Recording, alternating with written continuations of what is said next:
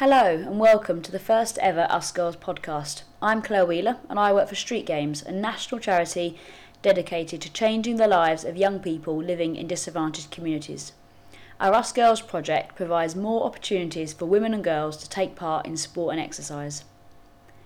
This podcast is being developed in partnership with London Sport, who are the strategic lead for sport across London. Their vision is to make London the most physically active sporting city in the world. The development of this podcast is not by coincidence. In January 2015, Sport England launched This Girl Can. This Girl Can is a national campaign developed by Sport England and a wide range of partners. It's a celebration of active women up and down the country who are doing their thing, no matter how well they do it, how they look, or even how red their face gets. The campaign kicked off with an advert during an episode of Coronation Street. It continued with a mass poster campaign in train stations, on the London Underground, at bus stops and in cafes. The campaign went viral. The advert has been watched on YouTube almost 8 million times, and a 30-second version has an additional 80,000 plays. The campaign has 63,000 Twitter followers and over 200,000 Facebook likes. Fear of judgment is stopping many women and girls from taking part in exercise, but as thousands of women up and down the country are proving, it really doesn't have to. And that's what we're here to talk about today. I'm joined by my colleague Andrea, who also works for Street Games, and some wonderful guests that are going to share their experiences, not only as females who participate in sport and exercise, but also as women and girls who want to get others, just like them, involved in sport and exercise too. We're going to start by introducing our guests. Hi, my name is Elizabeth Holly. I'm from the British Mountaineering Council and I'm the Regional Development Officer for the London and South East area. I'm Nicole Napier. I work for Active Newham and also run Newham's Us Girls programme and do some work with Street Games on advising on our Us Girls project.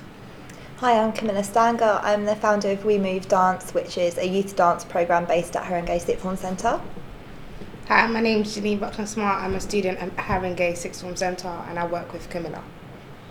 Hi, my name is Loretta Johnny. I am the founder of Full Figured Fitness. I'm based in Fulham, but wherever we can be. Hi, I'm Andrea. I work for Street Games, as Claire just explained, and I'll be facilitating the discussion today. So,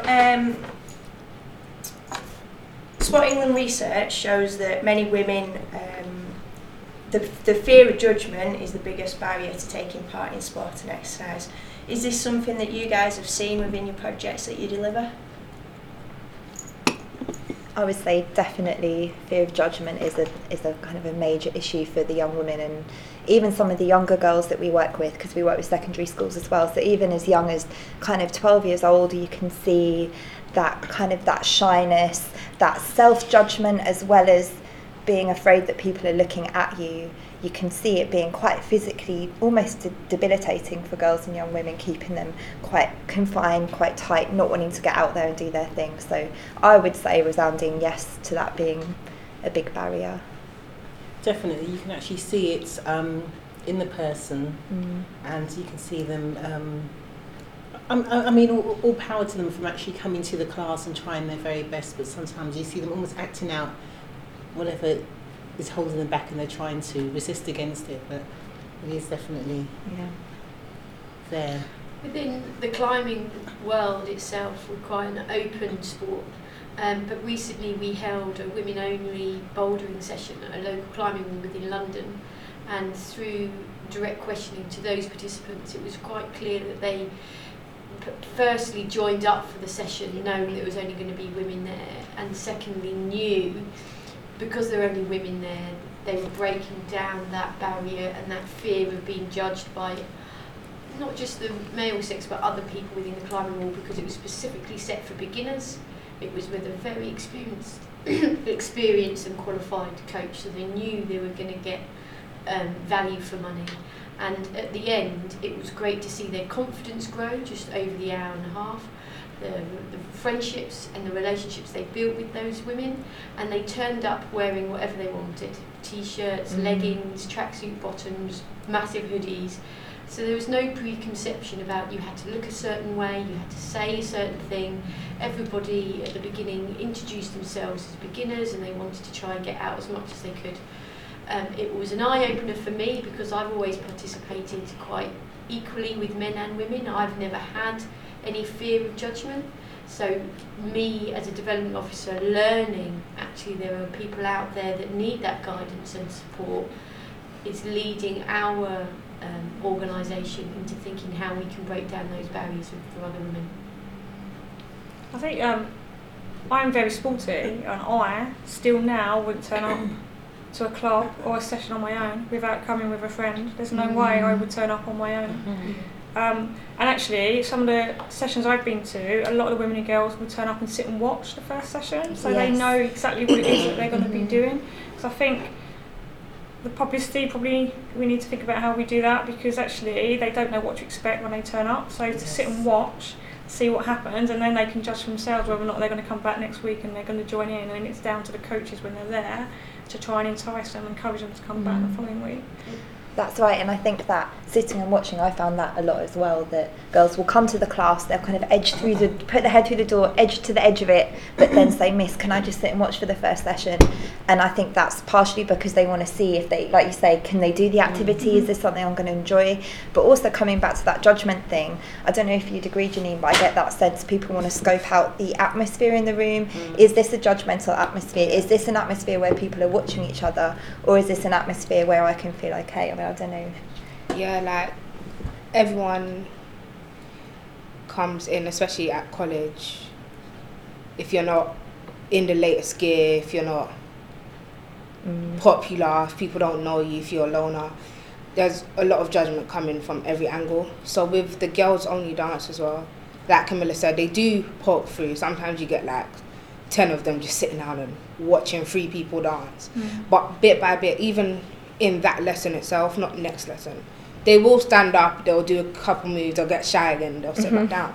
But then you keep seeing them coming back, standing up for longer, talking to the teacher, talking to others, and they start talking to people that they won't normally talk to in college.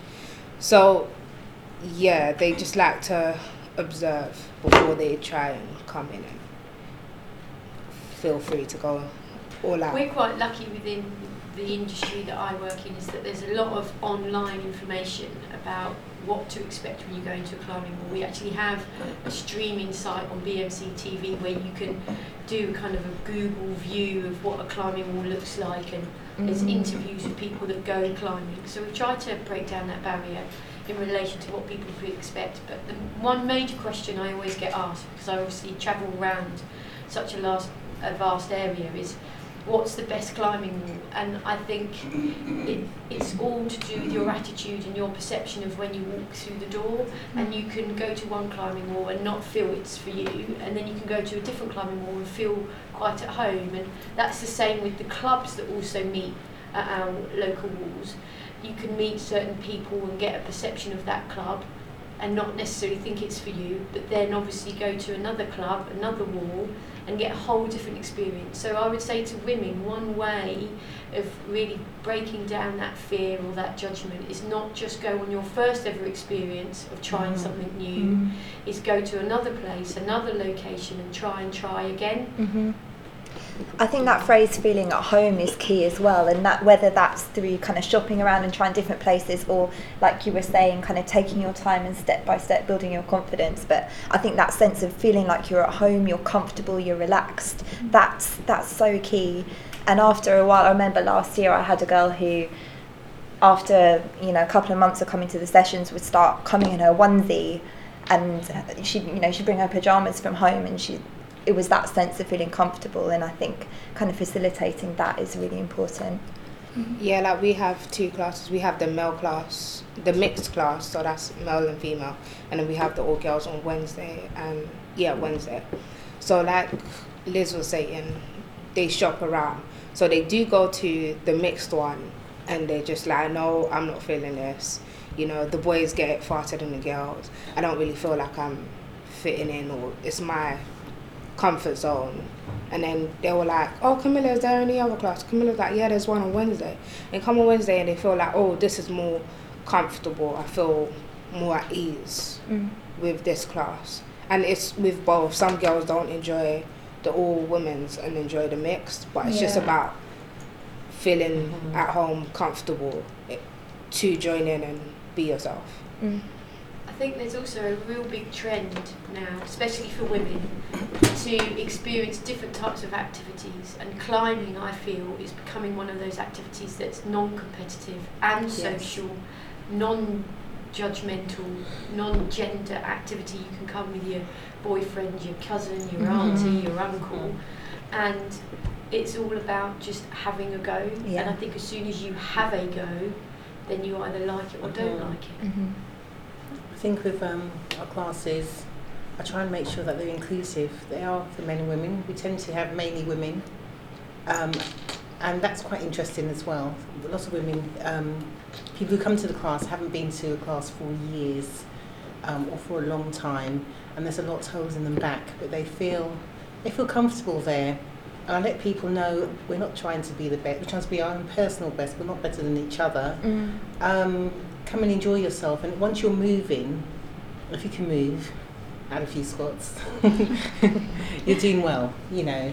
Lots of teaching points, I tell them there's lots of teaching points. Sometimes I walk up to you and I might, you know, show you or do a few corrections there, but people, you know, are made to feel welcome and made to feel comfortable, and they soon understand that, you know, nothing is aimed just at them, it's for the whole class, and just take what they can out of it and do what they can.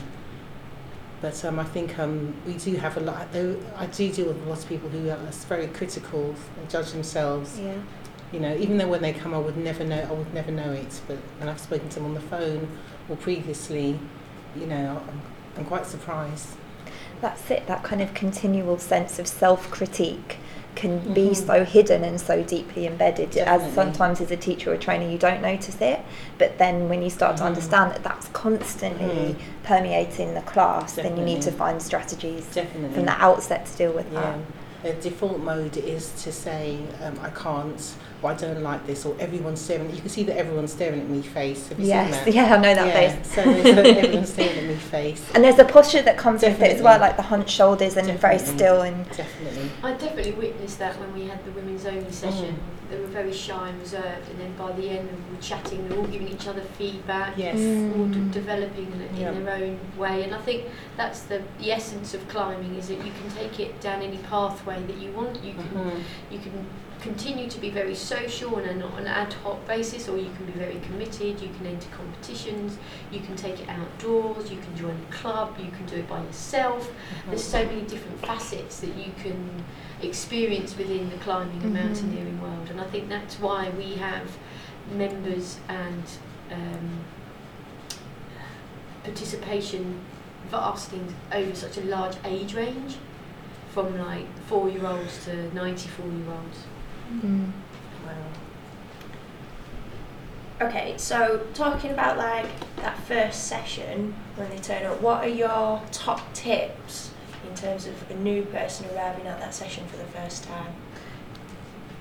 Are you thinking from an instructor point of view, like, or from? Yeah. So for example, like, would you have somebody there that maybe is their dedicated role is to welcome new members and you know, kind of coax them through the first session? See, the thing is with me, there's just me. So it's difficult. You have to be everything to everyone almost, including you know, whatever's needed. But basically, I try to speak to people first, and what's really weird, I want to say hello and speak to them and say, oh, you're going to enjoy here and love it here, but I can't. I'm almost highlighting that they're new, so I've just got to be kind of, I've got to have a kind of neutrally, you know, I've got to be kind of neutral. I've got to welcome them, but not overdo it. Make them feel welcome and not intimidate them with the welcome. So it's pitching that welcome. It's really, you know, and also you want to I'm going to try and say the word molly coddle them, but you can't. Again, they've got to make their own mistakes. They've got to grow. They've got to do it themselves. You've got to see where their level's at before you can't just jump in and rescue them. That's part of it. So they've got to build their confidence in their time, not in yours. So it's a bit of both, isn't it? Yeah, you've got to welcome them and encourage them. Encouragement, definitely. Yeah. Rescuing is two different things. So I think I think the instructor is pivotal to their success. Whether they're going to come back or not is down to the instructor. Definitely, if they've got the guts to turn up to the first session, definitely. whether or not they come back for week 2 is down to you, I think. And I think I went to a session the other night. It was a netball session at a club that in a borough that I work for, and I was there just to talk about some club development stuff, give them some feedback. And 2 women came in, and they announced they were new to the club secretary and the coach, and they were basically told to go out and join they've gone off for a run, go and join in to warm up. There was no kind of nicety, there was easing no, in. yeah. I was kind of like, okay, I'm not here to do the whole Yeah. us girls thing, but actually that's, you've Yeah. got them It's off, they're too not coming back extreme. next week. Yeah, definitely. See, if that happened in my club, they wouldn't. It's not just they wouldn't come back next week; they would leave on the Exactly, spot. yeah. There's no way. And I think exactly like you're saying, this balance between being welcoming and friendly, but not shining the spotlight on that person of being new and everyone look at them. Yeah. And something that I try and do a lot. I mean, it is a younger age group I work with, kind of 12 up to 18, 19, but I'm sure it's translatable, is find ways to start the session or start the conversation with that person that actually has nothing to do with the session and what they're about to do, but taps into something they already know, they already feel comfortable with, they feel like they're an expert on.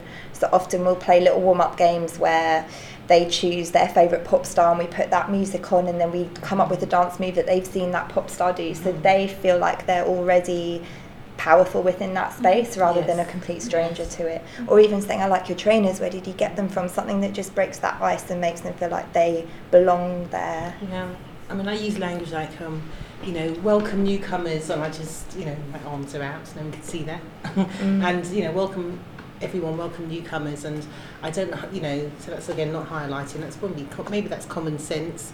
And, I tell people to ask questions and if they want to and so on, and I say I give teaching points. Sometimes I might walk up to you and just do a bit of correction. Is that okay? Just feel free to say no or just shake your head. So they so people may feel isolated if you go up to them, but to me it's important that they're in the right position so they don't cause don't hurt themselves or damage themselves. I think also in relation to an introduction, things that I've observed in various sessions run inside and outdoors is the perception of what other people expect you to be good at, and how the instructor said, okay, I want you to just climb. I'm not going to give you any feedback. I just want to see how you move, see how you organically experience the moment.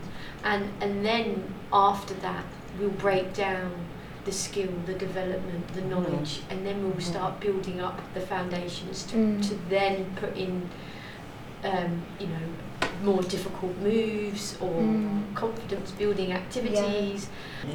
But I think, like you say, finding a way in. Oh, sorry, Jenny. Before you even get to the fundamentals of the movement, there is no right. Anyone can move. Like you were saying, I'll just see how you climb naturally, or we'll start off with a game where we're chasing each other around the room, because everybody can do that. Then once that barrier is broken, you can start putting the kind of the structures in and the techniques in, but allowing a space where the participants don't feel there's a right or wrong way to move, because I think there's often that. Oh, definitely. I think, disagree, sorry. No, definitely, and in my aerobics class, the warm-up incorporates moves that you're going to do later on. So the sidestep might be developed, etc. And and also I say to people, just keep marching. If you are tired, if you get confused, keep marching, and I will help you. I'll come over and help you, or show you, or just keep marching and catch up. Take some deep breaths. So the whole idea is to get people to keep moving, and they like that. And at the end of the class, quite often I say, do you realise you've been moving for 50 minutes or 1 hour, or if you go on 1 hour 10, they're like, wow, so, when you came here you probably didn't realise you've actually been moving for a whole hour, so that's changed their own perception, which is really good. We also make sure I have lots of comfort breaks, lots of I do breathing exercises as well, and simple exercises to do with, let's say, their core, where they can, without killing themselves, they can feel that they're exercising their muscles. So it's just giving them these little wins as well, realising, right, definitely. Excellent. That's really good. I'm just going to move us on slightly and pick up on something that Janine touched on, which is about clothing.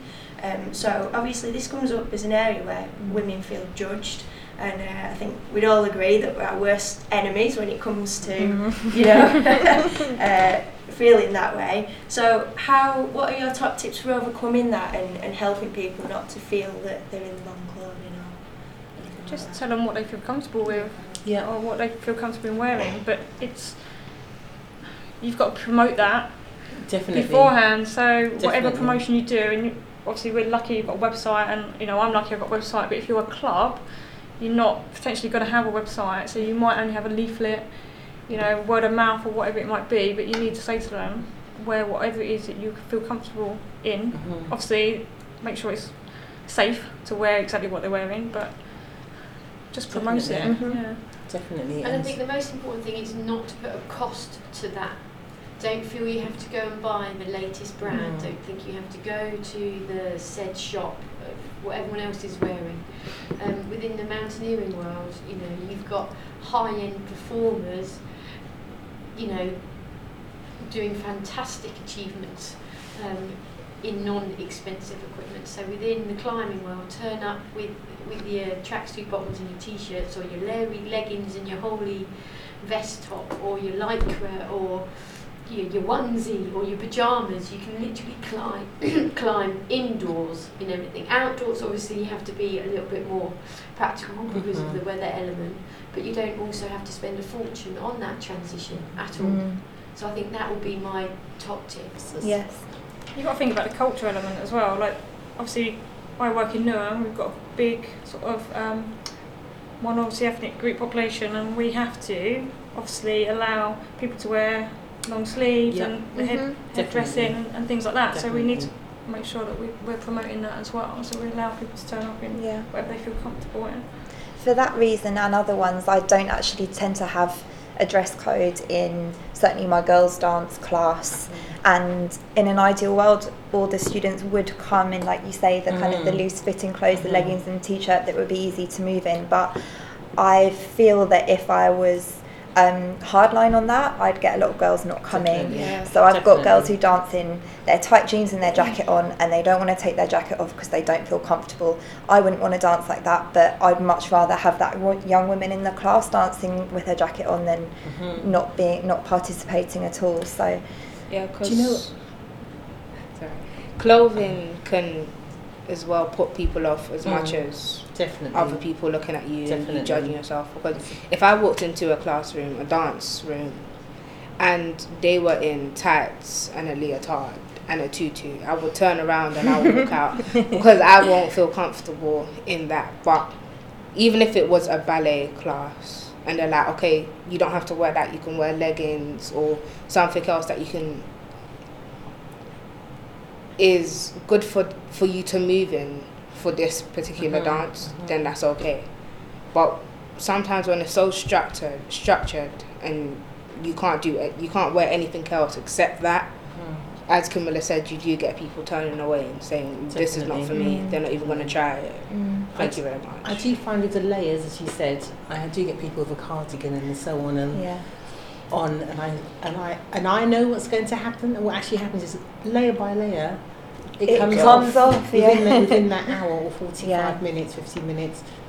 And you know they've got a little T-shirt on and so on. Now that's not necessarily the aim of the class, of course, but you know I'm like, wow, look at that for confidence. Oh no, I'm fine here. It's zipped to the neck, and I think they're not going to last because they're going to get hot. They're going to get, and sometimes they're not even that warm, but they just think, hey, this is restricting me. Yeah. So they've got to learn for themselves and you know reflect and make their own changes. Yeah. But another element of clothes as well, which I've seen, and this is perhaps with the younger girls that I work with, is that it can be a really exciting thing to choose what clothes you're going to wear for dance class. So when I work with a younger age group, before we start, I'll say, right, the first thing is that you don't wear your PE kit, and you can just see like little faces light up because PE kit, we've all got our own horror stories.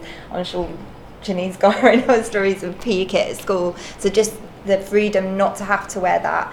But I'll say to the girls, you can wear anything wear anything you dance that you can move in, but choose something that expresses yourself and who you are. So I think there's that element that can be really enjoyable as well, choosing the clothes that where you feel yourself in the class. So it can be a positive thing, the clothing as well, I think. Great. One of the kind of themes that Street Games work on is the idea of right time, right place, right price, right style. So what are your top tips for those types of things? The time of the session, where it's held. I think we touched on cost, how much it costs, maybe getting the style right as well. Consult with people, find out first. I learnt that the hard way. I used to put on sessions at what I thought people would want at where I thought they would be popular, and at a time I thought would be popular, and they just didn't work. So that would be my top tip. In Newham. I mean, what was the building? We did it at Sixth Form College. Okay. I did a girls' football session because I was thinking fastly growing women's sport. That would get them there. We'll do it at the Sixth Form College because that's the target age group I was looking at. But it was the wrong time. It was What like time was 6:30 in the evening. It was the only time I could get the facility, and and the college broke at like 4 o'clock. So you got 2.5 hours then. And actually football wasn't what they wanted to do. So obviously that would be my top tip. Consult, I think the people I work with, lots of them are big. Some of them have lost weight and they want to maintain the weight. Some of them want support with their confidence. Some people have had an operation or they're getting ready for one, but they often have a pre-existing condition, or be it physical or emotional. A lot of people who I work with do not like gyms, and so I've gone into the community and I've had classes in community settings. Does it work? Yeah, it has worked. I mean, my next set of classes are in the gym, so that's going to be quite interesting. My first class was in a gym. The feedback I got was some people didn't like walking through the gym to get to the class. The studio was phenomenal. It had all the facilities and everything, all the weights, everything we needed. So, and that's the thing with a community setting, you have to carry everything and you don't have all the things you necessarily need, which is fine. You can wake up from the stereo and everything yourself. But with the gym, it was purpose built. People like, I find that my group like their own entrance, and they want to be. There's a form of discretion needed for them. So in terms of the place, I'm kind of been experimental and working in a gym. Now I'm going to, and that's for many different reasons in terms of getting used to a different space. But in terms of prices, I had a conversation before. When my classes were very cheap, I found people were ringing up and asking me for discounts and I'm talking about £1 or £2 or £3. They were asking for discounts and saying I got lots of stories about not having money. So what I did was I put the price up, and people are coming and I don't have those conversations, and it's the same people, same group, same marketing. So I found that quite interesting. And so I think we had a discussion about just promoting value for money, no matter what the price is as well. So I think they need to know what the benefits are. So maybe I think we've had a great success story in relation to getting more young people outdoor climbing for the first time, because we reduced the cost of that experience because we knew it was a barrier.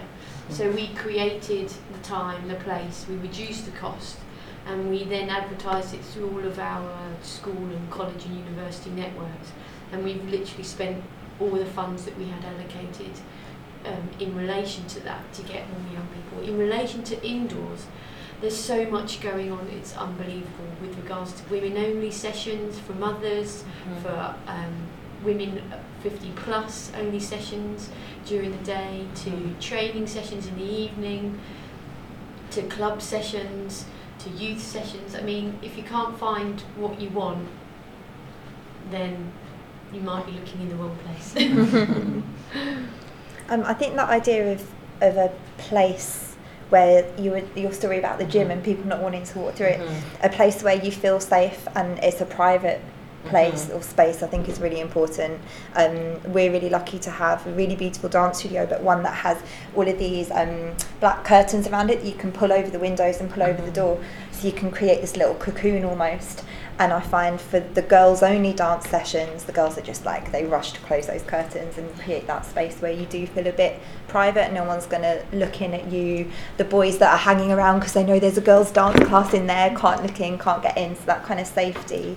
And timing as well, like going back to what you were saying, Nicole, about the football session that you set up, working with this sixth form age group, 16 to 19, I don't know if you agree, Janine, but I feel like expecting girls to leave their homes to come, that's not going to happen, but finding a way to catch them when they're on their way out of somewhere else and they're with their friends, much more likely. I don't know. Yeah, because as soon as lessons finish, no one wants to hang around, especially if you have no coursework. It's like, oh, done at 3, I'm gone, I'm jumping on the train, I'm at home, I'm sitting down and watching TV. It's as simple as that. And then to think, oh, okay, I have like an hour left of this program, but I have to get up and go back to college to go and do a 1 hour session with Camilla. I'm not really liking that, so I'm going to stay at home today. But when you have it, they finish your lesson, and Camilla is always standing outside, right where you tap out. She's like, "Hi guys, yeah, come to the class today." So she catches you right there, and you're like, "Okay, I'll come today," and they come today, yeah, they the come guilt next trip week, help. and all of that. Try one out the back. Yeah, But working with little kids, like secondary school, with timing, it's more you have to look at the parents. Either them working, trying to get home on time, what time their kids are going to get home, how long is the session. So you have to put not only the right time for yourself and convenient for yourself in the school, but also with the parents. Because some kids' parents pick them up from school.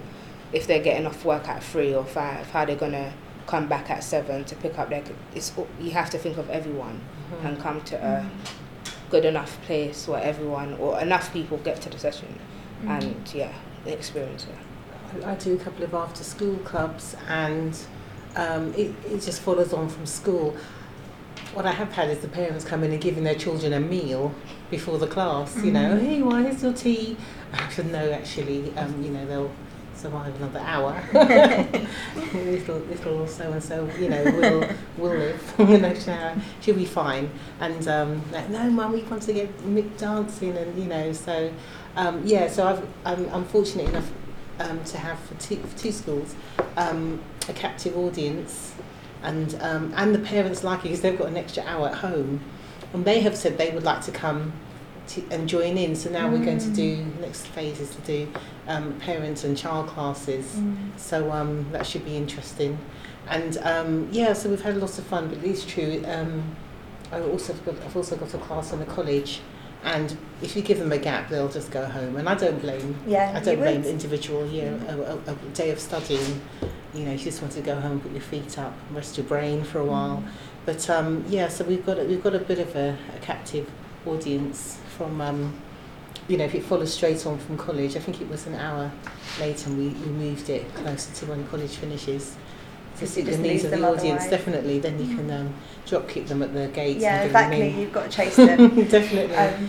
So that's just made me think something that Loretta and Janine said about access needs in terms of childcare responsibilities that women have, and some of the young women that I work with have childcare responsibilities as well. So, I mean, I know it's difficult, but finding ways to accommodate that, whether there's, you know, sometimes I'll have a student who's sat in the class and her little sisters come or her little cousins come, and they both join in the class, or the little cousin sits and does some drawing while she does the class, and finding ways, if your insurance covers it, to accommodate that and be as flexible as possible, I'd say. Definitely. I think childcare was definitely an issue, and we've had, I've said if your child will sit nicely in the corner, they're welcome. And there was a little young man who used to come, we called him the professor, he had glasses, and I said, why is everyone not looking at me? Because he was on the stage in the corner. I didn't go on the stage, I was on the floor with them, dancing and doing the moves, and he was really good.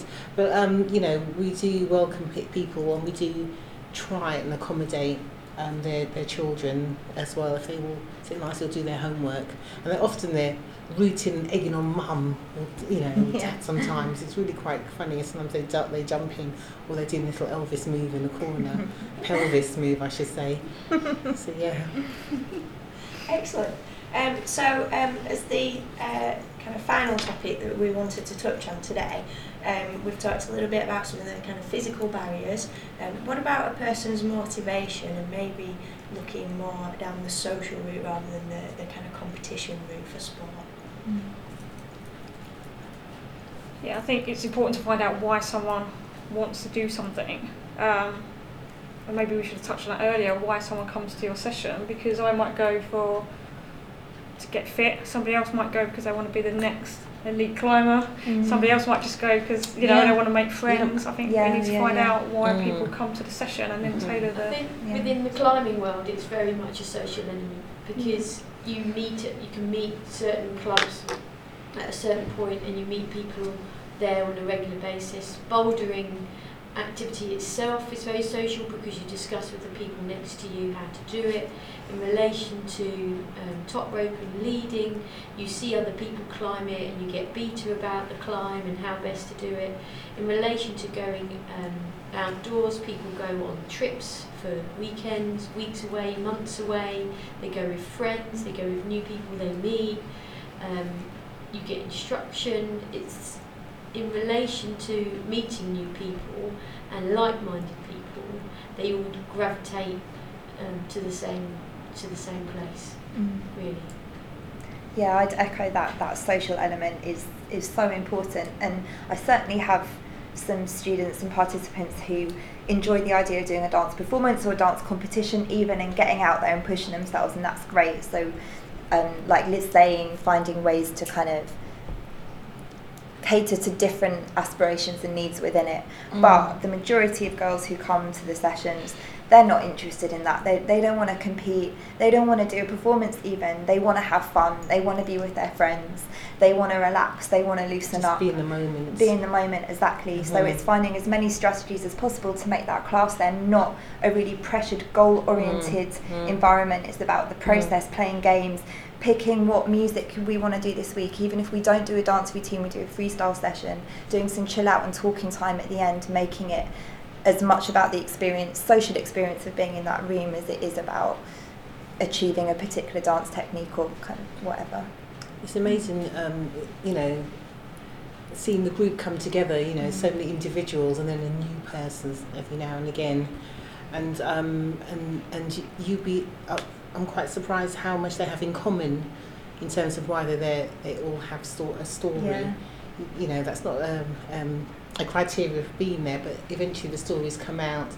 And I think what made me realise that there is a social element to the group is we couldn't actually have a class because the room was rented previously for an arts fair or something. So I said, why don't we meet and walk? So we met and we walked, and we just called it Let's Walk and Talk. And as we walked, we really bonded.